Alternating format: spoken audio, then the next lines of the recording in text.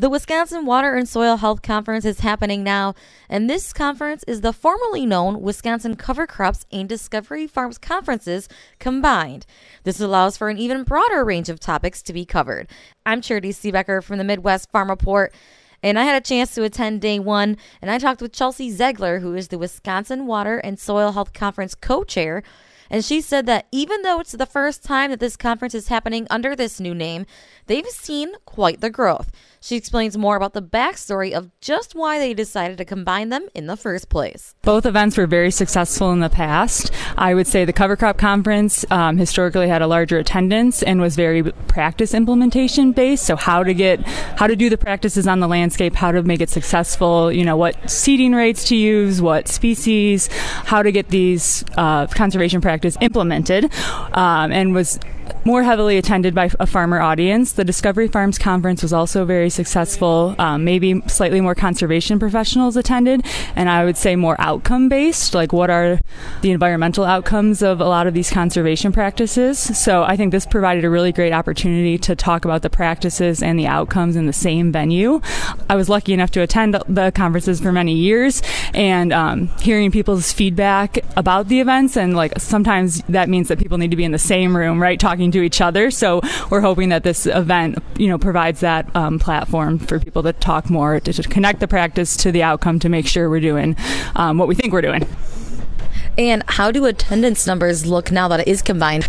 Yeah, we're very happy with the first year attendance numbers, just without the name recognition and kind of getting the word out. We're at about 375, which is typically where we were for the Cover Crop Conference. Maybe we hit a few years with higher, but that was before COVID. So we're very happy with 375. Definitely a good mix of farmers and conservation professionals in the audience. So and a few more out-of-state people which was drawn by the new name and kind of the broader content area. What are some of the feedback or questions or things that have stuck out to you from this first day so far that these farmers or professionals have maybe been talking about or come up to you and said so far about the fact that it is combined? Yeah, I've been busy running around today, so I haven't been hearing too much feedback, but we got a lot of good comments before we started in terms of having, one event for a lot of the sponsors to come and attend and kind of interact with audiences in both content areas. And then real excitement about being able to cover a broader areas of topics. We still hit on soil health in the Cover Crop Conference and things like that, but now we can bridge even, into new areas with technology and markets and things like that.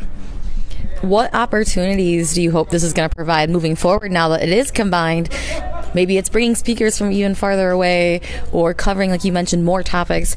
What are you looking forward to with this? We were able to have 3 keynotes instead of the typical one, so that's one just immediate example of the success, and to be able to have a farmer, an agronomic keynote, and a water quality keynote is big, and to have people in the same room for such a long period of time is always helpful.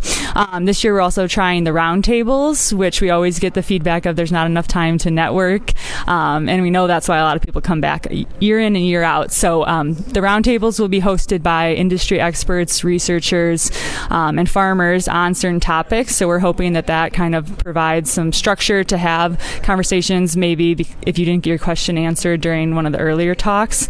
And there are quite a few new faculty members at UW-Madison, so this provides them a real opportunity to have the stakeholders shape their research and get feedback to make sure everyone's understanding each other and that we can make it as positive as possible. That was Chelsea Zegler, Wisconsin Water and Soil Health Conference co-chair. The conference continues today at the Kalahari Wisconsin Dells, and with conversations about managing manure and nutrients, using cover crops in extreme conditions, and so much more. From the Midwest Farm Report, I'm Charity Seebecker.